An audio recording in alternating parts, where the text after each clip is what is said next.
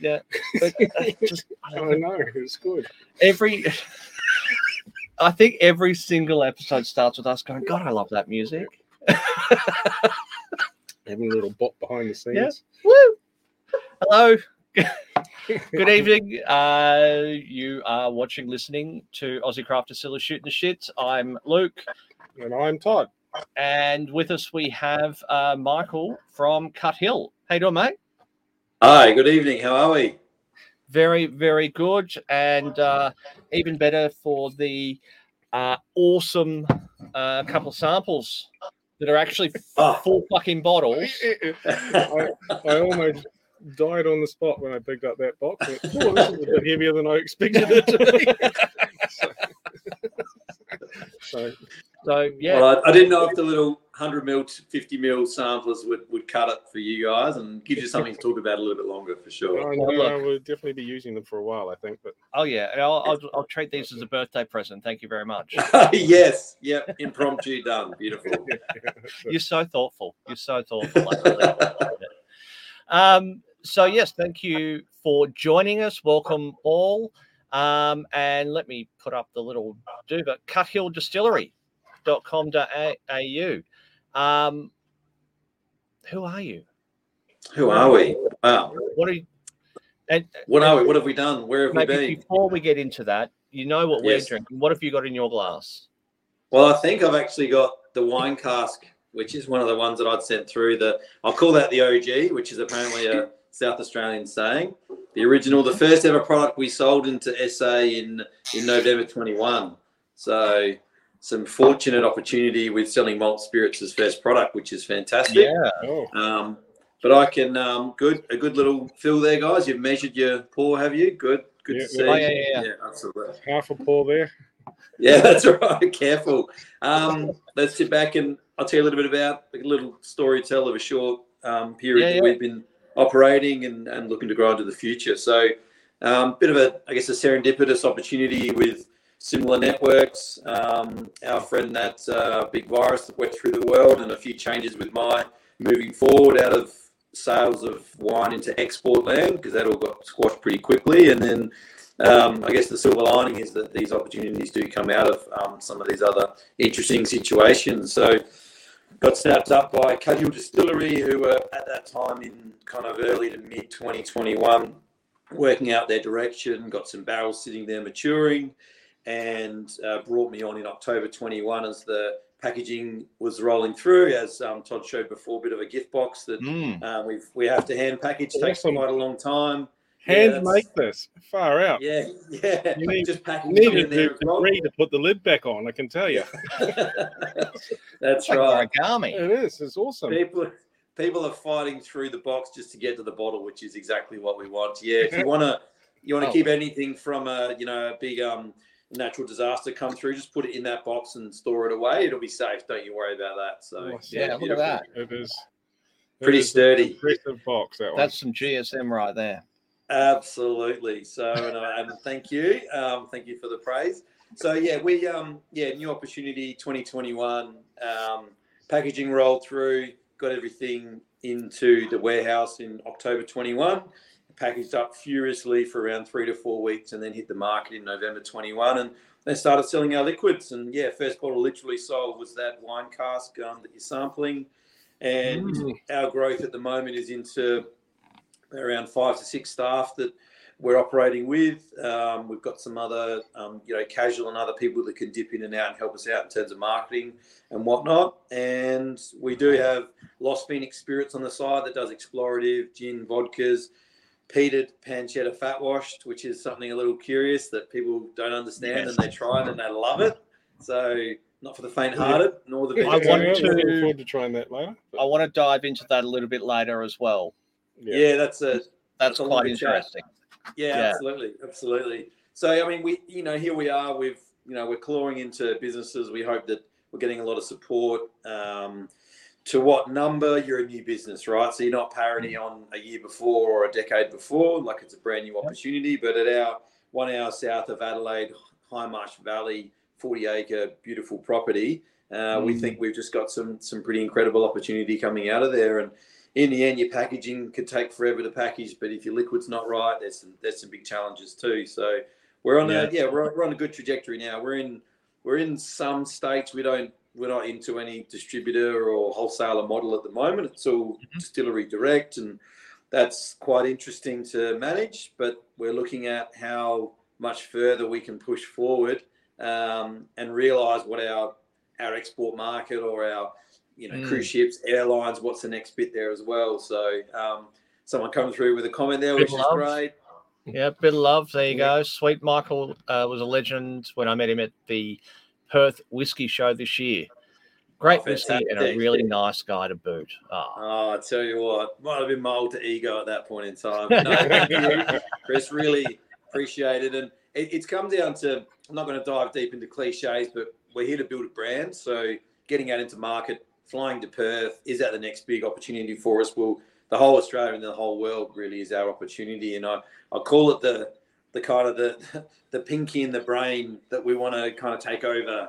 And we're not going to take other space as such, but we want to promote Australian whiskey out into, further abroad into the world or wherever it may end up. And I know that really Tasmania is kind of waving that baton for us in the early days and to now as well. And they've got some serious double-digit age opportunities they're getting out to market. And, we want to help to ride that wave as well. So here we are at the moment. Product in bottle, sitting in front of a computer screen. So what was your background in spirits, in booze before Cut Hill? Kind of all booze, really. Bit of a uni dropout straight after school. And then started working in hotels at that time when I was trying to push through uni at that point. And really just worked as a casual bar person, as probably most of us have, I would say. We've got our old RSA number that's quite low. And built the way up to, myself and my wife managing a hotel at 24 and 25 years old. And then ran the Williston Hotel kind of out near the Barossa for a couple of years, and then got moved to Port Lincoln to dive with the Sharks and run another hotel over there, which was really exciting. So publican for another 6 years there, came back into pubs again, and then ended up generalist is publican, specialist is, whiskey or wine or whatnot. So then dived into Pernod Ricard, Cellar Door there at Jacob's Creek in the Barossa, and then across to Negotiants International, exporting some beautiful wines across the Divide and beyond.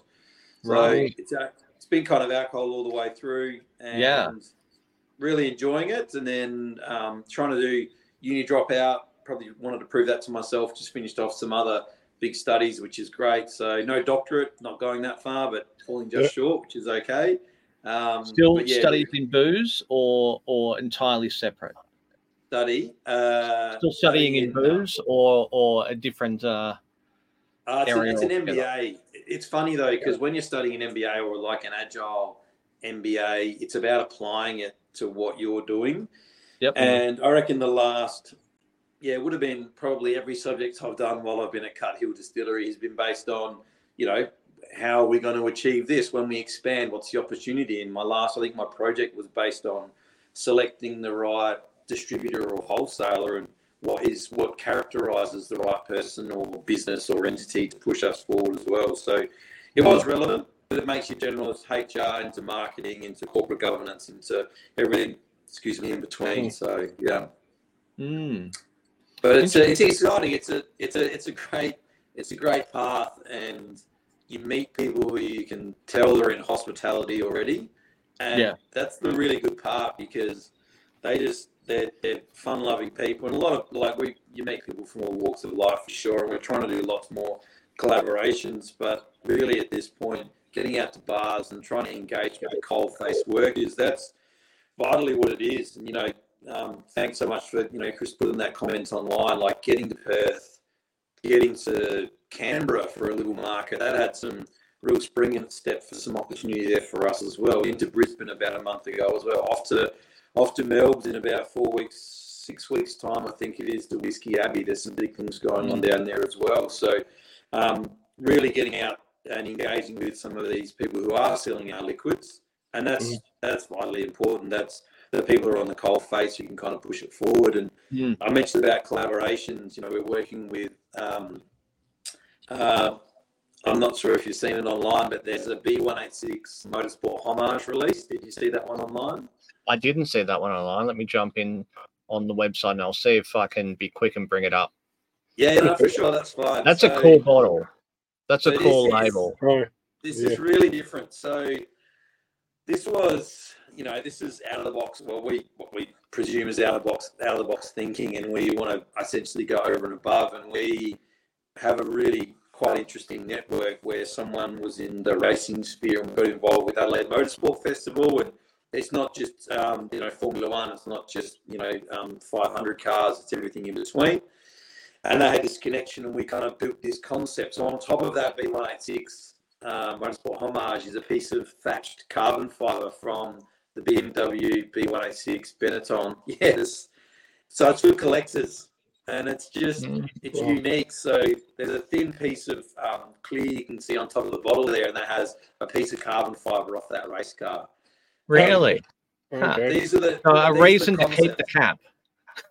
A reason to keep it. Great whiskey inside. You'll have a musket cask in there at around kind of 4.5 years. But a collector, and you're finding so many people in this space, and they might be collectors of fine wine, art, whatever it might be. But then when you find that they're beautiful collectors of something that just has something prolific inside it, such as that, or attached to it, those people certainly are around. But the people that don't get Formula One are like, what are you talking about? And that's fine. They play and they love in their own space. That's just the thing we're playing with. So watch out for a MotoGP potential release early next year as well. Esque to that one. So have you always been a motorsport fan, or was that sort of your inspiration for getting involved in it, or how did the collab come about? Yeah, so Tim Possingham, who is the owner and general manager of Adelaide Motorsport Festival and Adelaide Rally, he had that marvellous connection, and we were just fortunate to make that connection there. And it was literally it was just a harebrained idea to go, how can we connect the dots here? How can it make sense from the consumer? Because packaging's got to be good, liquid's got to be lovely, the sales pitch has got to make sense. And I love marketing. I say, sell me on the next best thing. I get wrapped up in it, and that's fine. Hence the sales / marketing / operations. It's kind of a combination of everything there. And we're going to see what the next thing is. And in terms of collaborations, we're working with an organisation or couple in Adelaide that it's a bespoke label that we'll actually release in collaboration with them. We did one with Nola in Adelaide, if you know Nola Bar, New Orleans inspired. So we had their team of about 8 come to us, sit down, do a huge blend session, and they voted and fought with each other and fisticuffed and arm wrestled until the right blend came out, and it happened to be the venue manager, Jamie Fraser's. That's fair. That wasn't cursed, I'm sure. And we released a label with them, and it was fully collaborated, their own kind of eye on the front with that purpley and blue, which was fantastic. So looking, further afield to say, how else do we collaborate? And it makes sense, and it's with the right partners as well. Yeah. So at the moment, obviously, you've. So when did you start? When did Cuckhill launch? So it launched. No, it was. I guess it was post-COVID. I say that our launch date was the 1st of November, when we sold our first bottle.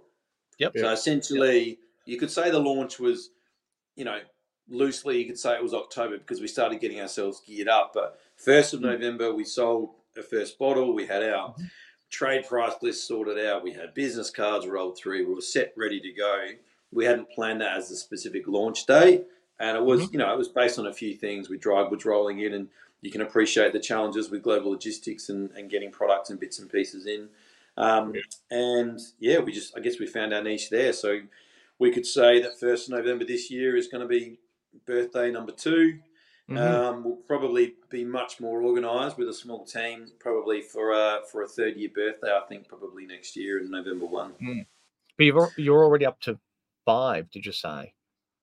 In terms of years? Staff? But 5 staff. So you're up to 5 staff now, though. Yeah, 5 staff, 5 probably about to explode to 7 or 8, which is only a couple, but big for our team.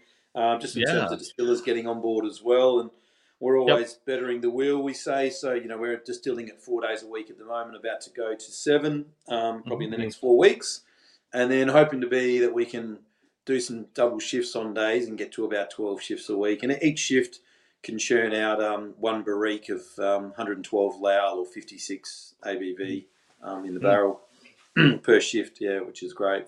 Wow. Yeah. So you're obviously aiming to have quite a bit laid down in the next, over the next 12 months. So by the time you hit your 3rd birthday, that'll be quite a bond store. It'll be a bond store. We're thinking the pretty number because at the moment we've got what we've called these private barrel series. So these were distilled up the road from us, but our management of barrels, storing them in our barrel house the entire time, blending it, cutting it, using filtration systems, all those things to get these things out to market is our identity and our thumbprint. But our single malt should release in December next year. We don't have a lot when we release, but probably 12 to 18 months from that release, then we'll start having some serious volumes where, if Canada are interested or Sri Lanka take a bit hefty lick in terms of export market, plus in Australia.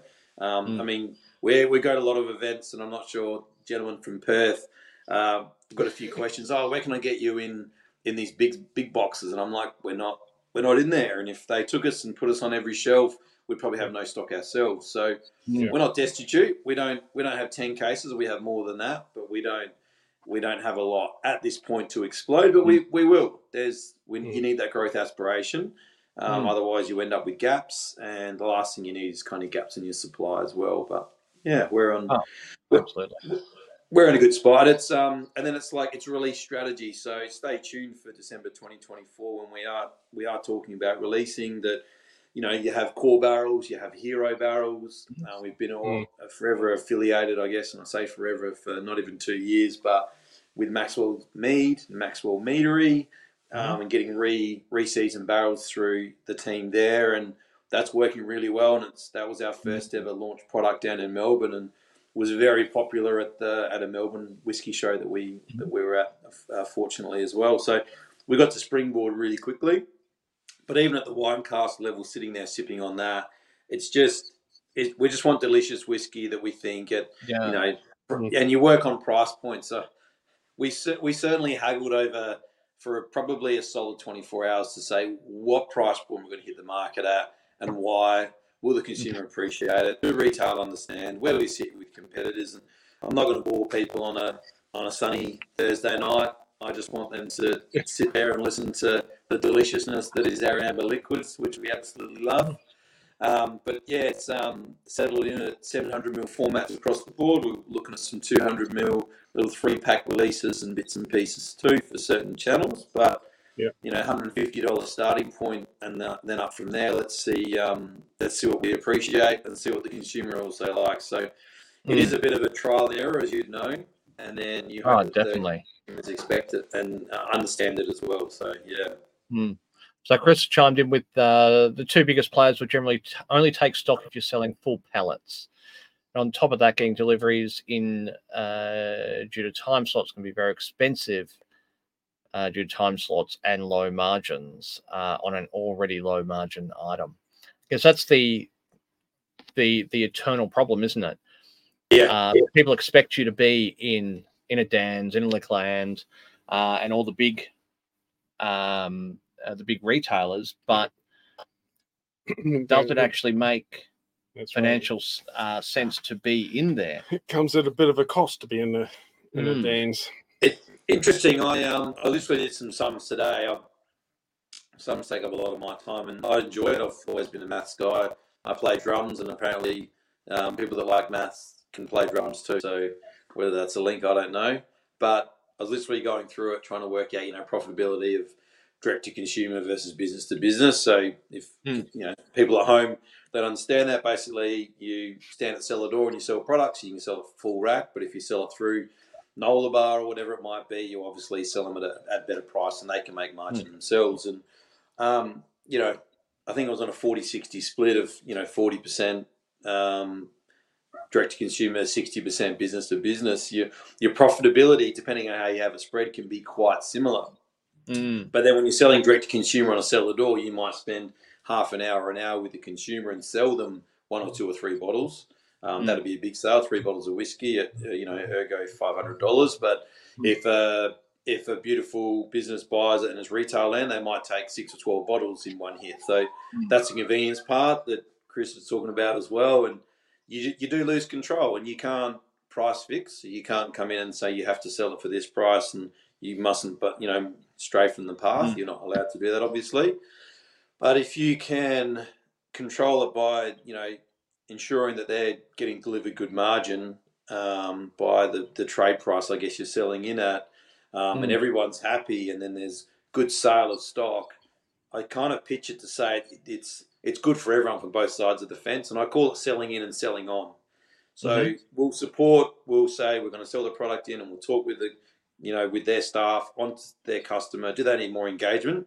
But then going in and doing training is good, but also selling on behalf of and moving stock through. And that just says that we want to support our brand. And I guess that's maybe where we have an edge versus some big companies as well. And I don't know how everybody does it. I have been a publican and seen their side of it, and I've had some amazing, brewery reps and bits and pieces too. But if you're not front of mind, if you're not there reasonably often, you certainly can get a bit forgotten, because it's no pun intended, but can get lost in the wash. And we want to be on that forefront. We want to make sure that people remember who we are. And right now, I think SA's probably got 10 to 12 whiskey distilleries. There's certainly a lot growing over Australia. It's going to explode very, very soon. And Cooper's Brewery doing what they're doing, which is it certainly has already exploded. We're up over 400, probably edging on 500 distilleries now across the country. Yep, every day seems to be another one opening somewhere. Yeah. So you got to. Good for us. We get more episodes out of it. Yeah. Yes. Yeah. You got to do it 4 nights a week now, boys. You got to keep up with it. So. Nobody wants to talk to us that frequently. No. Send the samples over, I say. Absolutely.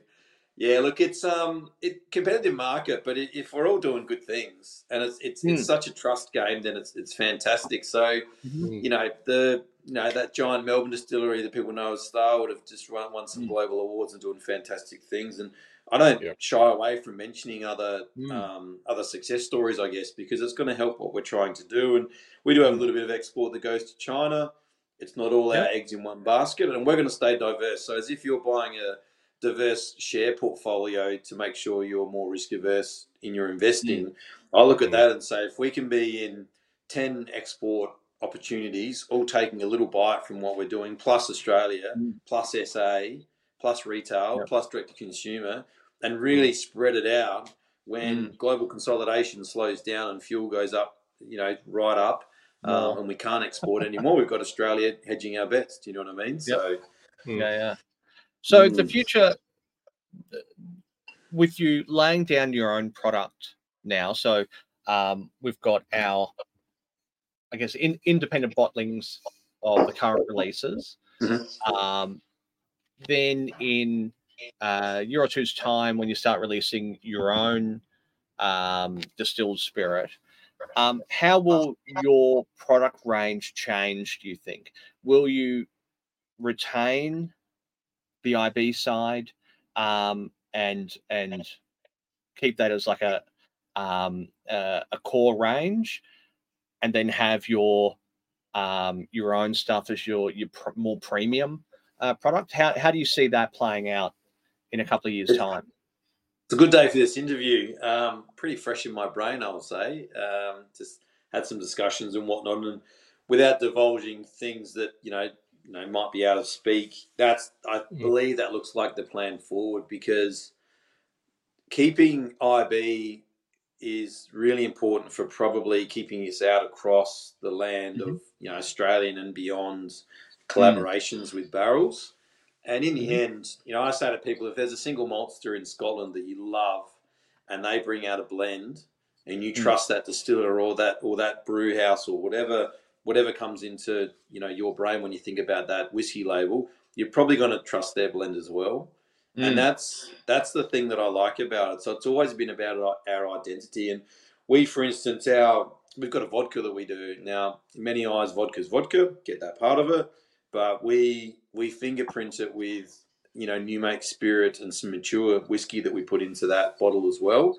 So it's got to have something of your ethos, your fabric, and your fibre there. And that's where I think going forward, you could be independent bottler to say you get some stock in from somewhere. You might do a Tassie-esque release and then a New South Wales-esque release or something like that, where maybe you teaspoon it with your products or you put it into your own barrel for the final 3 months, and it's still IV, it's still absolutely putting out someone else's opportunity, but you might do it in some way, shape or form. And I noticed Todd just picked up a bottle with a pig on it before. There could be something left of field that really makes sense to what we want to release in the future, and we just hope the picture of that pig piques a few interest as people sitting in bars. But so looking at single malt and then certainly independent bottling, craftsmen in terms of that, in that respect, and being strict about it, not just trying to grab the next little bit that comes through. Do you get the whiskey that's 2 year and 1 week old? It's probably going to be green bean. Not disrespecting if anyone else is doing that. I don't know if anybody is, but you've got to be really cognizant of that opportunity and how it can have the detrimental effect to your release. And really, we've got to put our best foot forward, and we think our pretty number's about 3 years for a single malt release. Everyone else can use their own number. People might say it needs to be 5. Some people might say it's 2 year, 3 month. That's fine. We generally say it's ready when it's ready. Yeah. So the ethos is when the barrel's ready, we'll release it. And if that means it's a slower release for us to let our products build up, so be it. That's how we're going to release. So will you go down the route, do you think, of single barrel releases, or will you be looking at utilizing your catalog of product to create your signature single malt? I think it's an early thought of a core and then hero and then specialty release, whatever they may be. So we know, for instance, we've got some mead casks down, which will be a little bit different. We know we've got some, Fino sherry casks that we put down. Will they be heroes or will they be essentially blended? And our whiskies, our 2 core whiskies we have now is a wine cask and a fortified. And the wine is essentially a tiny bit of tawny with then another 75% of dry red wine, tannic style casks. But then our fortified is port, tawny and muscat blends that we put together. And we know that creating a profile is like, it's bringing the terroir of almost the vintage together. And there's a lot of whiskies that say it's released in 2010, so it actually gives a vintage year of when it was vatted. And I think in my mind that they're doing that so they can say, well, if you buy the 2011 release, it's probably going to be a little bit different because there was hotter summers and colder winters and whatever has changed with it. And not to expect, even with our wine cask, we're on to batch, I think, 3 now. Fortified cask batch 3 will be released in about 3 or 4 weeks. Serious opportunity there to try something different. You could buy separate batch codes and try them next to each other. They're going to be similar, yes, but they're not going to have exactly the same hallmarks. And people can appreciate that. So I think core and vatting together of different barrels, building up a core is absolutely marvellous. Build up Australia's whiskey reputation, everyone wins, absolutely. Talk about it collaboratively as a community, absolutely. But then having those hero barrels on the side, or future MotoGP release, what's it going to turn and burn there for those opportunities as well?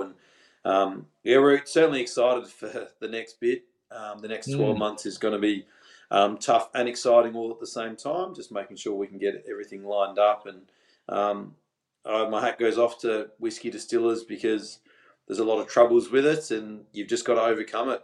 And the resilient ones just stick on, and we hope that we can all push through the weather together. Absolutely. Well, speaking of the weather,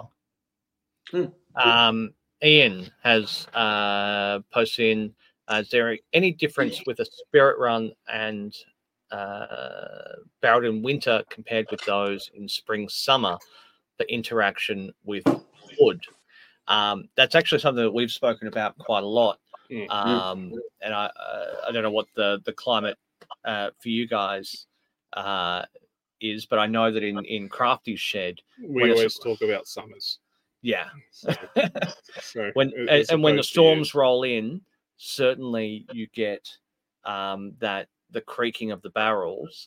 And definitely there would be a difference. How do you find that in South Australia? Yeah, well, really good in terms of that flexing of the barrel, that I call it like the lung that kind of heaves in and out. We in the valley, we'd have 12 degrees at night in the winter and probably 16, 18 in the day, and then in the summer we certainly get those 40 plus days. Not often, because you do get some gully breezes that rip down there too. Ferments are a little bit different, a little bit wilder when it's a bit warmer as well. That can change that kind of fruity phenolic that would come out without diving too much into the tech speak. And I'm not the distiller, by the way, as you can appreciate. Have dabbled a little bit, understand it. Should probably do some more study as well. But so there's certainly a difference. So running the stills in colder weather or hot weather makes a difference. You can get sometimes you can get better yield. I think colder weather, trying to get that condenser nice and cool in terms of the amount of lal or the amount of low wine, I guess, off the wash still as well, can make a bit of a difference. Flavour wise, not so bad. Not much of a change in the interaction. But then the barreling and keeping it cold, I wouldn't necessarily store our barrels. The coldest part of Adelaide is probably Adelaide Hills, and you just get a lot slower maturing. But then people will say, well, if you're planning for a 10-year and you've got it, I don't know, in Jamestown, mid north in South Australia, in a 50 or 100 litre cask, it'd take about probably 12 months to age in colour, but the spirit will be very young and very green.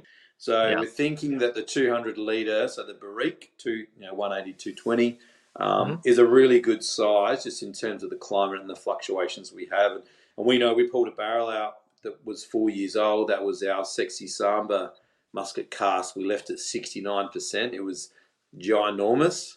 And 100 litre barrel, we pulled out 58 litres. So it must have been stored at the top for a bit of its life before I started. I mean, you're talking exceptional. That must be 10, 15% evaporation. That angel was pretty greedy in that respect. That's a very tipsy angel, Good old. Yeah. And actually, we didn't advertise it as cask strength. It actually came out at 71, and we thought, if it's got a 7 in front, I think it's a little bit like we've all got sensitive palates. We all like big whiskies if we're whiskey drinkers, but there's a level, right? And that's and that was kind of a scotch over. So so spirit running and then spirit aging. Spirit aging is absolutely massive, and that's why we can hold our bottle up next to a Scottish Shivers 12-year-old, and our liquid looks darker at average 4-year barrel age, and that is the difference. And it's not trickery; it's just that we know that the terroir is completely different, and I think that's why Tassie probably started, because it's probably got the closest climate to what happens in northern UK. Yeah, definitely. Now, the weather, the environmental factors that we have here in Australia, and the range of environmental factors, I think it catches a lot of the internationals off guard when they're expecting a Scotch to be, if it's less than 10 years old, then it's going to be rubbish. It's because they don't have summers. Correct. Yes. Although they strip off in summer at like 18 degrees, and we're like, "What are you doing?" It's all relative. It is all relative. Yeah, absolutely. I mean, here in Sydney, it's the start of spring, and we've had 35-degree days. Yeah. I mean, yeah. It's actually quite cold tonight, though. In my shed, it is. Yeah. Look, I'm not in the Barossa Valley with the wines, with the vineyards, they get their coldest nights in spring. It's not in winter, because they have clear sky. So all the frost fans are cranking on in spring in the Barossa Valley. Yep. They get serious frost throughout there. So not that they need them so much, because there's not a lot of tendrils, probably haven't even really started just yet. Will be pretty close to starting. So the issue you have with vines is if they're growing that little beautiful green tendril, and then frost snaps it off, it actually just stops growing the vine and completely stunts it prematurely. So that's a fun fact that no one really cares about. Thank you. Thanks for asking. I love those little fun facts, though. They're the best bit. Yeah. You're going to nail it. William's chimed in. You're putting in a barrel at a lower ABV to counter the ABV jump due to dry air. Now, we're going to get too technical for you. I say tech it up. Let's put our whiskey geek hat on. So where are you barreling at generally? So we're barreling at 56, close enough, 55, Oh, wow. Okay. 9. So good question there, William, for sure. They're barreling in the UK, and boys chime in whenever you want, but barreling in the UK, they might put it in at 56, and 8-10 years later, they pull it out at 51, 52, something like that. It dips down, bit of extra absorption there, just with the cold climate. The terroir, if you want to sound super whiskey geek, certainly start throwing that word around, not that they normally use it. And then in Australia, certainly start at lower to then jump up. So if you're putting in the barrel at 65, you've got higher alcohol and more chance of evaporation already. You guess you're accelerating something that can accelerate anyway. So I think you're kind of adding fuel to the fire there, no pun intended. So you've just got to be cautious that do you want it yielding out at 70%? The extraction out of the oak is going to be absolutely intense. And there's some fun fact where if you've got a first fill cask, and so that's come from a winery, might be a wet cask, absorption's really high for the white spirit going in there. There's something like 15 litres of liquid from what was in there before stuck in the oak that can get drawn out by high ABV new make spirit. And if it's 70%, you're going to draw a lot out, but you might draw out some kind of harsh tannins and other phenolics that you're not really going to want through your whiskey as well. So starting at a softer level, you're going to have to be a bit more patient maybe, but you're going to maybe just take a little bit longer in the cask at 2.5, 3 years, but get a softer kind of impartation. And it can get too woody. I'm not sure if you chaps have trialled a little 20 or 50 litre cask and left it for a little bit as just a tester, and ages extremely quick, as you know, but it's kind of all wood. Panic Mist comes to mind, doesn't it? Yeah, chewing on a branch comes to mind. Yeah, that's right. And it depends what you like. It really comes down to eye of the beholder, and you guess you pull out global brands and you'd be like, oh, okay, I'll pull out a Balvenie 12-year-old, which can be a bulletproof product for anyone from Scotland, and go, all right, what do I like about it, and what I want to bring to the table with our products. The biggest challenge is you're putting it down now, hoping that in 24 to 36 months minimum, it's going to be good and what the market wants. And I guess we can dive into the barrel program and just say that we're trying to work out with maybe people are going to go slightly softer on a general red wine cask. Maybe people are looking at something. There's a gentleman that came through the cellar door and he was hell-bent on Pinot cask. He said Pinot cask is the way forward.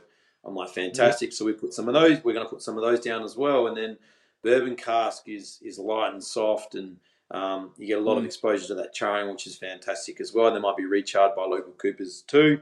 And you can also play around with, which we might do, is doing your own charring, where you kind of do a bit of shave, or you literally get in there with a char and do it and have a little bit of fun too. And everyone loves playing with fire. That's right. But you can't have all hero casks. Any distillery that's like, oh yeah, this is the best cask, and then the next cask is the best cask, and people literally consumers will say to me, oh, that's not a catchy ass. Like, Michael, what's your favourite? Like, if you were there serving up beautiful food from your beautiful restaurant, they'd probably ask you what your favourite meal is. Yes, it's akin to that. I don't have a favourite. They do different things for me. So wine cask is a sessioner. It's like playing poker, pop the bottle. Your mates are novice whiskey drinkers. They could probably lick into it. It's actually really, really nice and delicious. And it's like, oh, you're already into whiskey. Let's pop the fortified cask, a bit more caramel based. Let's kind of dive into this one. Oh, you like massive whiskies? Pull out our ex-mead cask, 60.2%. A big Jamball, a big liquid Lions cake. Give that a go. So you get to kind of profile it, and I relate a lot back to wine, but I used to run an experience at Pernod's Cellar Door, and the biggest takeaway people could get is they could go to the supermarket and choose which cheese to pair with the wine they had, and that was this ginormous light bulb moment to say, I've got a creamy Chardonnay tonight, I'm getting a Brie, or I've got a Riesling tonight, I'm going to get a snappy cheddar. And the educational piece, it doesn't need to be that you're talking about the phenolics and the olfactory bulb and the sensory. It doesn't need to be that. You need to relate it back to every day, and that's what we hope that we can all convey across to the consumer for sure.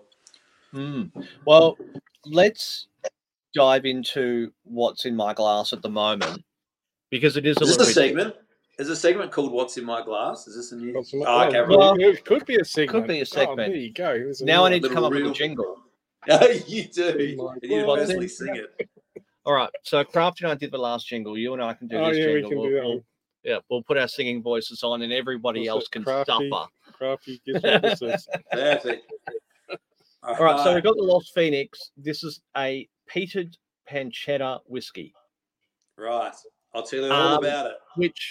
Which on the nose, it is smoky bacon, which is my flavour. Yes. Yes. Bacon. I mean, bacon makes everything better. We're going to have a fight over that bottle, I think. Well, That's not really. It's going to stay here like all the other bottles. So, I met someone literally today on a meeting, and she said, "Oh yeah, I'm vegetarian, but I eat bacon." And I'm like, "That's the one thing I couldn't give up." You know what I mean? That's just that's my thing. So, absolutely. So, how is the pancetta infused into the whiskey? All right, let's do it. So I'll go back to, Lost Phoenix. So www.lostphoenix.com.au is our white and explorative spirit range. So the plan with that, and the Lost Phoenix, or the Lost 500-year-old flame bird, is the High Marsh Valley where we are. So you can bump into people in Adelaide, and I've been guilty for it in the past, but now I work down there. Is you'll talk to people and they'll say, "Oh, High Marsh Valley, that's west of the city." It's like, well, no, that's High Marsh. High Marsh Valley is about 5 minutes north of Victor Harbour. So from CBD, pretty much an hour drive down there. And so Lost Phoenix, we've explored. We've got a vodka and we've got a gin. Then we've got a barrel-aged baked apple gin. So the apples were actually baked over. That's the one. The apples were baked over at our restaurant, Lost Phoenix Farm. So certainly come down for a meal and pop across to do a tasting afterwards. So they bake the apples and spices. We put them into a barrel. We released this marvelous product. Really happy with it. Then with the pancetta was another exploration into that. So the fat washing is a thing. So if anyone's dialing in and works at a cocktail bar who are really deep into infusing and flavouring, it started in the 1990s in this bar called C189 in the Big Apple in New York, and they started fat washing. So they had their George Foreman grill out the back, and they'd lay their piece of bacon rasher on it and melt the fat off and tip it into bourbon and flavour it. And then they started crisping up bacon rashers and swizzling stick into their cocktails, and as much as they could flavour it. And, you can go into, there's a venue going to come to me in Perth, and you can get a Varnish bar? Yeah, Varnish on King. Yeah, that's right. And you can get the paired whiskey with the bacon rasher, and they're all different style rasher with the thing. So I'm getting a bit hungry talking about this now. Oh, fuck yeah. Same here. Anyway, so it's infusing, it's imparting. Sorry, don't have it. Sorry. It's imparting those beautiful flavours. So essentially, we had our friends at Merino Meats in Adelaide Central Market over smoke and under sulphur a 3 kilo chunk of pancetta for us. So it's really, we actually tried as a tabletop with some bacon, and bacon is high meat, low fat. So it's very, very kind of porky and meat heavy and full.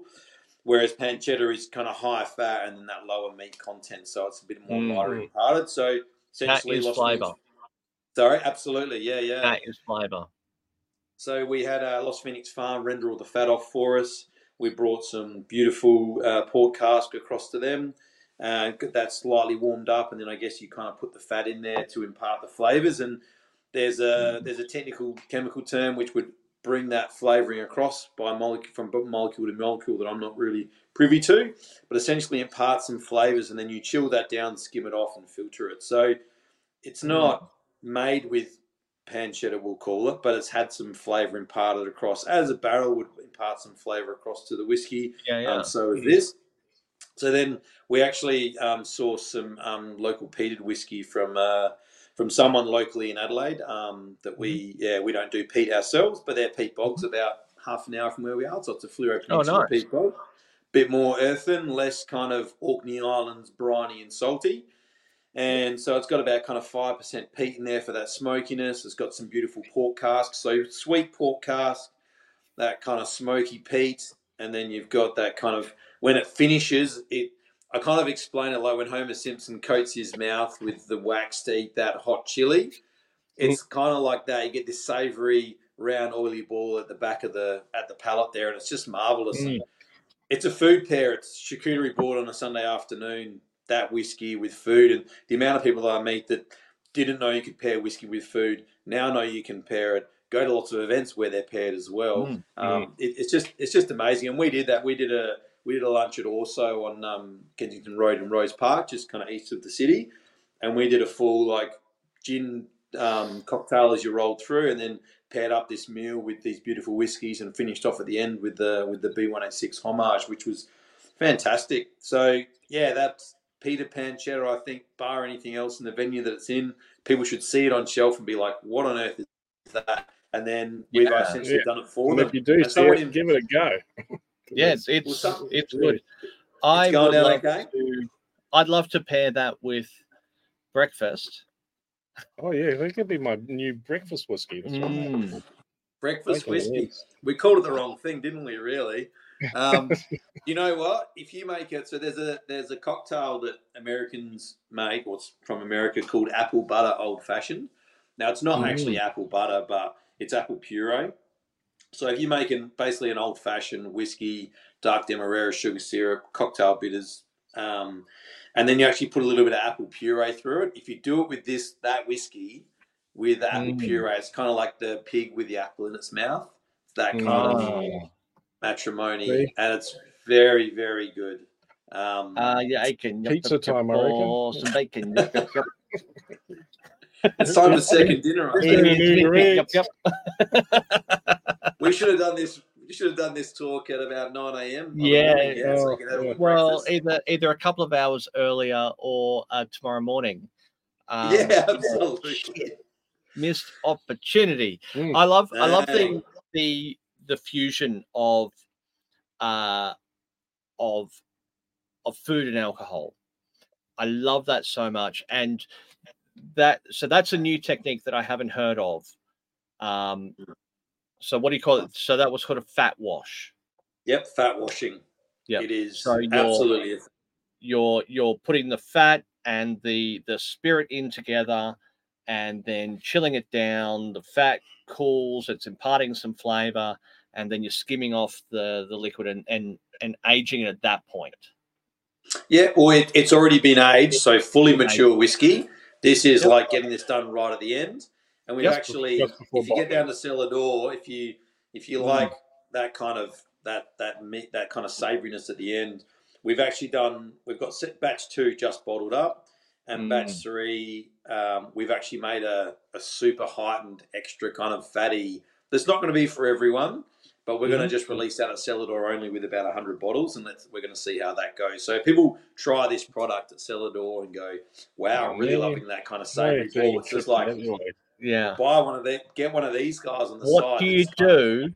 What do you do with the fat after you've skimmed off the liquid? So I think the plan was to try and use it in a way back into. It's like with our back into the cooking, I guess, in the restaurant. So we tried to do that with the barrel gin where we had. No, we lost him for that. Hold on. There you are. You're back. Don't hit that button again. And we'll never know. You're not to say anything about what you did with that app. Is that like the beep button, is it? You just bleep it out. Yeah.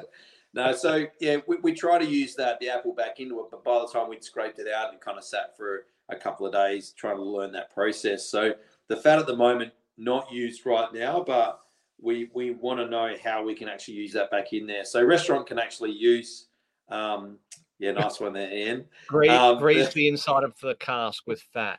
That would be one way to. You know what? It would. I love the thoughts. I think Ian's on our think tank board now, really enjoying it. We can sit there and drink whiskey and talk about, because that's what it's about. It's just black pudding scallops with a dram is ace. Wow. Well, I actually haven't ever had black pudding. Nor have I. The idea of black pudding, that's why I've never tried it. Yeah, I'm not so sure. Yeah. It was my father's favourite breakfast for a while there. No. No, I don't think It so. just seems wrong. It does. Oysters, on the other hand. Scallops, yeah, Garden scallops. absolutely. Oh, fuck, I'm hungry now. God damn it. Sorry. Apparently they do. Tasmania have the scallop pie. That's their thing, isn't it? Down in Tassie. Have you heard that? Oh, yeah, I've heard of it. I haven't had it. I think cooked scallops for me is that would sound like something around Warbs Harbour. Probably. I want to go there too. Speaking of Warbs Harbour, right on my desk, there's a nice one there. Oh, okay. What, I've seen that. It is actually. It's a lovely dram. Yeah. I'm limiting myself. Getting back to meat and food with spirit, because I think it's not done enough, and I think you're welcome.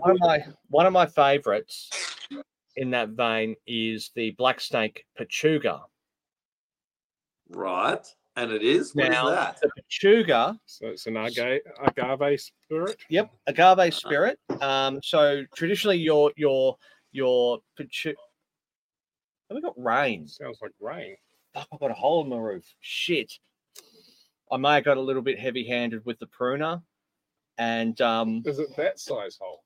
Well, it's around there somewhere. It's all right. It'll drip on you first. You've got your hat. You'll be fine. So a Pechuga will traditionally have chicken. And they literally hang the chicken inside the still. And as the still's running, the vapors are going up. Steam is cooking the chicken. The fat is dripping down back into the wash, distilling and going up again. So you end up with the chicken. The fat imparts a real sort of creaminess to it, which I do think you get a bit of that creaminess from. I mean, pig fat's pretty, yeah. Funny you talk about that. I say watch this space for something from us on that. Not saying anymore. Excellent. Yeah, get on their list. Yeah. So the Black Snake Pechuga though is not using chicken. They're using kangaroo. Wow. Okay. So it's a Pechuga-roo. And how did it come up? It's pretty good. Yeah. It's not as because kangaroo is a fairly lean meat at the best of times. Yeah, sure. There is a creaminess to it, but not as much of. We need to get ourselves a bottle of Pechuga, like Mexican Pechuga. I do have one. Oh, do you? Okay. Yeah. We need to try. Well, we'll try. Tonight, we'll side by side them. Yeah. But definitely that. I think those techniques are things that I love. I love hearing about and seeing something new. And the fat wash that you've used there in the Lost Phoenix peated pancetta whiskey at 50% is that really does tickle my bacon bone. Fantastic. If anyone's up in Brisbane dialing in at all, you need to get to probably Southern Row and have a little cheeky sneak of that one that's literally on shelf there. And then also, char the barrel with burning pig fat. That's a good idea. You know what? That is, we've got to, we need to get that weird space where you're doing something a little bit different. And I want to, like a marmalade barrel. I don't know if you can store marmalade in a barrel. There's a lot of marmalade in 100 or 250 barrels, but I'd love to do something like that just for different impartation. And you can do cheese fat washing. Cheese fat washing. So we're gonna that is something a bit different. I want to play with making more than cheese though. Is that just? Oh look, I've got a soft spot for both. The blue vein cheese wash. Could add a new flavour. It's a whole gorgonzola, something a bit big. It's a little bit of. That's a bit of funk. That's a bit of funk to it. Why are we back talking about food? Seriously? Sakes. All I've got is mint. Do you guys want to go grab yourself some food? We might have to. Although if it is rain that's just started, it is now unlikely. It's unlikely we're going. So we've got whiskey. Yeah, we'll just have to stick to that. Absolutely. I'm going to put that back up on the screen. Now, actually, that raises an interesting question. So you've got the two brands. You've got your Cut Hill and your Lost Phoenix. Mm-hmm. How do you find managing two separate brands like that? And did that come about purely to have that experimental arm and not sort of dilute your more premium whiskey brand? How did that come about? Good question. It's a good talking point as well, because I guess there's a lot of ways that you can build into business. Essentially, we didn't write a 50-page document to say this is exactly our brand plan from when we start from day one. And we've been evolving. So it made sense that Cut Hill could be a whiskey brand. Just quickly on the Cut Hill, about 5 kilometres up the hill from us, there is a beautiful dry rock wall. So dry rock wall is not made with any mortar, and that's called Cut Hill Wall, and that was built for safe passage into the area. That's why we're called Cut Hill. And it's a little bit harder to see, but this is kind of across the top here is depicting a little bit of the top stones that are capped on top of the wall. And then below, it's just really subtly, and that's going to become more pronounced as we continue marketing. Yeah, absolutely. So we're named after that. So we're about the region, rather than saying, talking about the region all the time, we can kind of keep dropping notes about the region as well. But then it's to say Cut Hill is serious whiskey, Lost Phoenix, exploration of other spirits. And we could have done Cut Hill gin, Cut Hill vodka. Would that make sense? Well, in this way, we've really been able to flex a lot more to say the reason that pancetta whiskey is under Lost Phoenix, not Cut Hill, is because it's not as serious and straightforward down the line like our Cut Hill whiskies, but it's still a very serious whiskey. It's still very flavoursome. It doesn't have jelly beans and redskins thrown in there. Do you know what I mean? So it's trying to find where that's going to play and keep earning and burning, I guess, its identity. So, for instance, we've got a coffee vodka, and then if punters quickly explain it, who are dialing in, when you make whiskey or beer, you chew up all the grain in the grist mill, and then that drops into your mash tun, and then into your fermenters, and then through your stills, essentially, when you do the spirits. And we actually went and bought 50 kilos of Costa Rican coffee beans from De Groot Coffee Roasters 15 minutes down the road at Port Elliot, and threw them into the grist mill. So the whole distillery smelled like iced coffee. It was marvellous. Nice. It was the best it could ever smell. And then that got chewed up into the grist mill, hydrated into the mash tun, got fermented and then distilled off. So it's completely clear, but it tastes like this beautiful, nutty kind of almond husk-esque going on, and it's absolutely marvelous. Is it sweet? No, it's not liqueured. Does it have coffee essence put in there? Nope. It just, if James Bond wanted a breakfast martini dry, he would be having this with a bit of coffee-esque. And if you make it with a little bit of like squeeze of orange oil, you get this kind of Jaffa come out. So rather than being like the next coffee liqueur, which people do, and people do a marvelous job of it, this is like dry martini style. So I've got a venue in Canberra that are doing a clarified dry martini with it, and it's just absolutely marvelous. So, Lost Phoenix will keep playing like that, and that's where you're talking about the protein hanging in the still, and we've already spoken about, got that set up with our hooks ready to go. So we're going to see what that looks like, what it turns into. Obviously, that vodka got beans in it, so we can't call it whiskey, but we've thrown little 20 litres into a barrel. Let's see what it looks like after 6 months, So it'll be a barrel-aged coffee vodka for something different, and maybe the punters will like it. And that's where as you would probably find as well, Crafty, you just play around with these weird and wonderful things, and every so often something sticks and piques your interest. And a lot of businesses get built like that. You start making it for friends, or heaps of wineries start like people just mucking around at home, and then they start selling cases to friends, not bottles, and not giving them away. They're selling them, and then they're like, hey, we can make a wine business out of this. And then it evolves. And that's the amazing part. And Mr. Penfold used to walk up the road to Mr. Cooper's, and they trade Grange and Cooper's Red Label. Like, that was the thing. That's how it all started, walking up and down the Torrens, and look where they are now. It's huge. Indeed. There's a damn good question.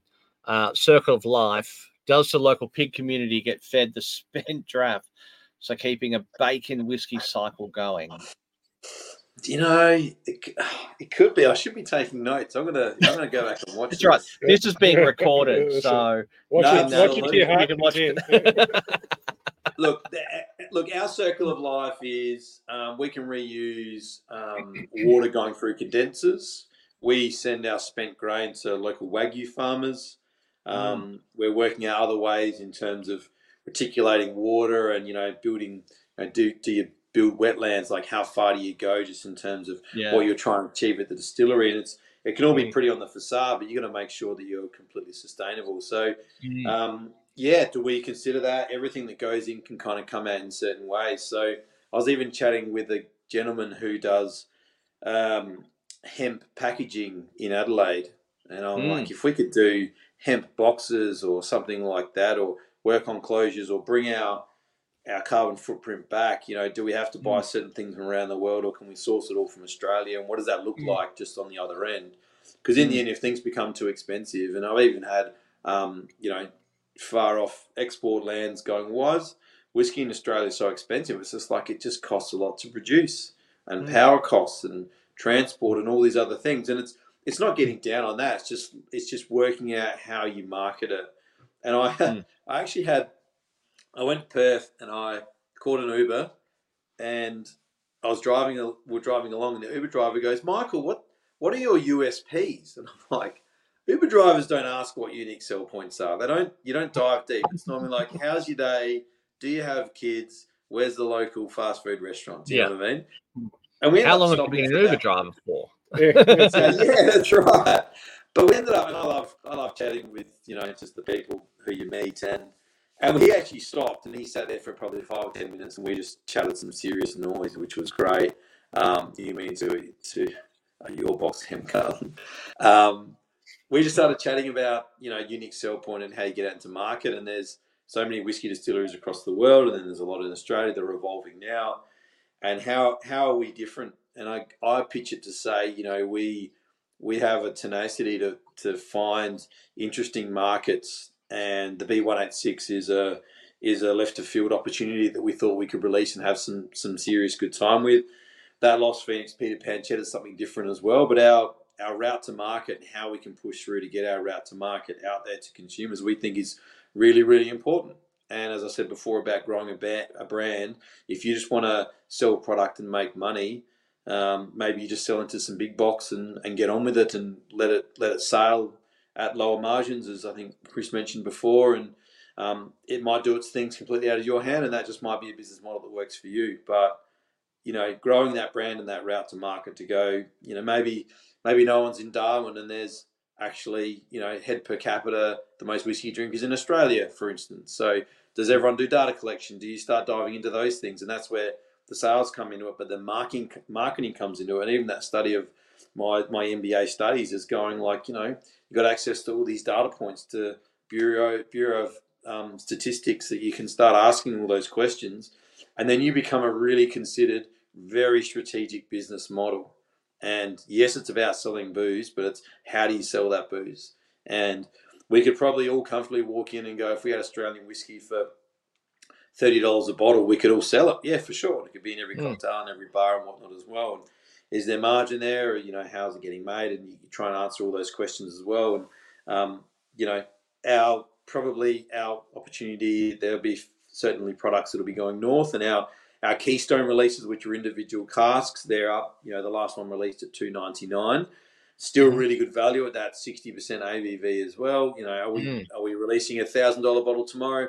Certainly not. There's got to be a case to plead, and we just hope that consumers continue to follow. And Chris and Co at Perth, if we pop back up over there and they come back and shake your hand and say hello and remember, then that's soft values converting into warm, because these guys have got our liquid on lips, and we have to have that. I'm not going to commit. Even people buying a $15 bottle of wine would often not buy it if they didn't know what it was. That's a $15 wine, not a $150 whiskey.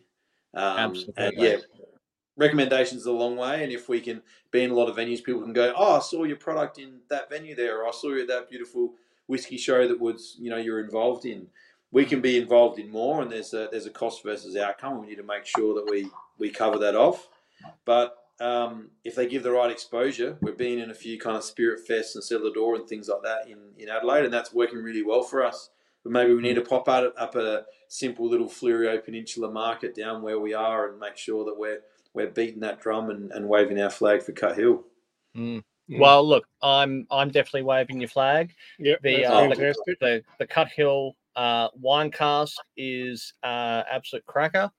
If you're aching for some bacon, then the Lost Phoenix peated pancetta is also absolutely fantastic. I do, you know what I want to try? I want to try that with a Long Range dark soda. Yes. Oh, yes. Yes. Fuck yes, well. I do. Long Range being one of our sponsors. So yes, they are. But it's disclosure. also really good shit. It is good. I just drank my last fucking bottle. Damn.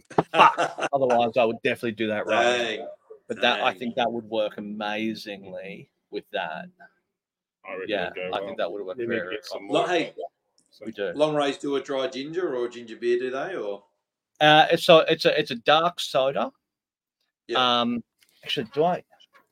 I think they're about. It's got the real cola. That's right. Yeah. Just talk amongst yourselves for a moment. Yeah. Talk amongst yourselves. He's gone off to wade through the garbage or something to find the bottle. So Well, what I can say is that I'm really glad that we went by accident the red wine cast first and then this one, because if we went that first, we would have lost wouldn't be going back. Yeah. Oh, we would have lost this one. So yeah, both and fantastic. You probably both do the same, where you try things into quite a specific order sometimes, really intentionally, because it's bigger or it's more ABV or it's different cask iterations as well. And it's funny, the last event I did that was in Brisbane, I think I had the wine cask, I had the B186 muscat, so pretty sweet muscat style, and then I had the mead cask, and then I had the peated pancetta. I had kind of four corners of the earth. It felt like they were very different. So it almost wasn't progressive. I normally have wine into fortified, into a keystone, and something different. So I kind of jumped all over a little bit, and I was good to test people to push their palate out a little bit more. And I always generally take a little bit of new make spirit for them to try as well. I think that's really important. And the big always whiskey. like taking people on a journey. That's the first thing I say. Do you want to taste that, or do you want to go on a journey? Yes. Yeah, that's right. Yeah, and they'll ask for the journey every time, right? Every time. There you go. Long Range dark soda. I did have one more in the fridge inside. Oh, thank you much for that. Cheers, biggies. Happy birthday, Luke. Thank you. So I have poured in some of the Lost Phoenix peated pancetta. Fantastic. I'll let you enjoy that. I always say to consumers, I talk to them and I say, drink it how you want to drink it. And if you want to mix it, how's that going down? That works well. It's going down well. If you want to mix it with something, mix it with that. Mix it with this.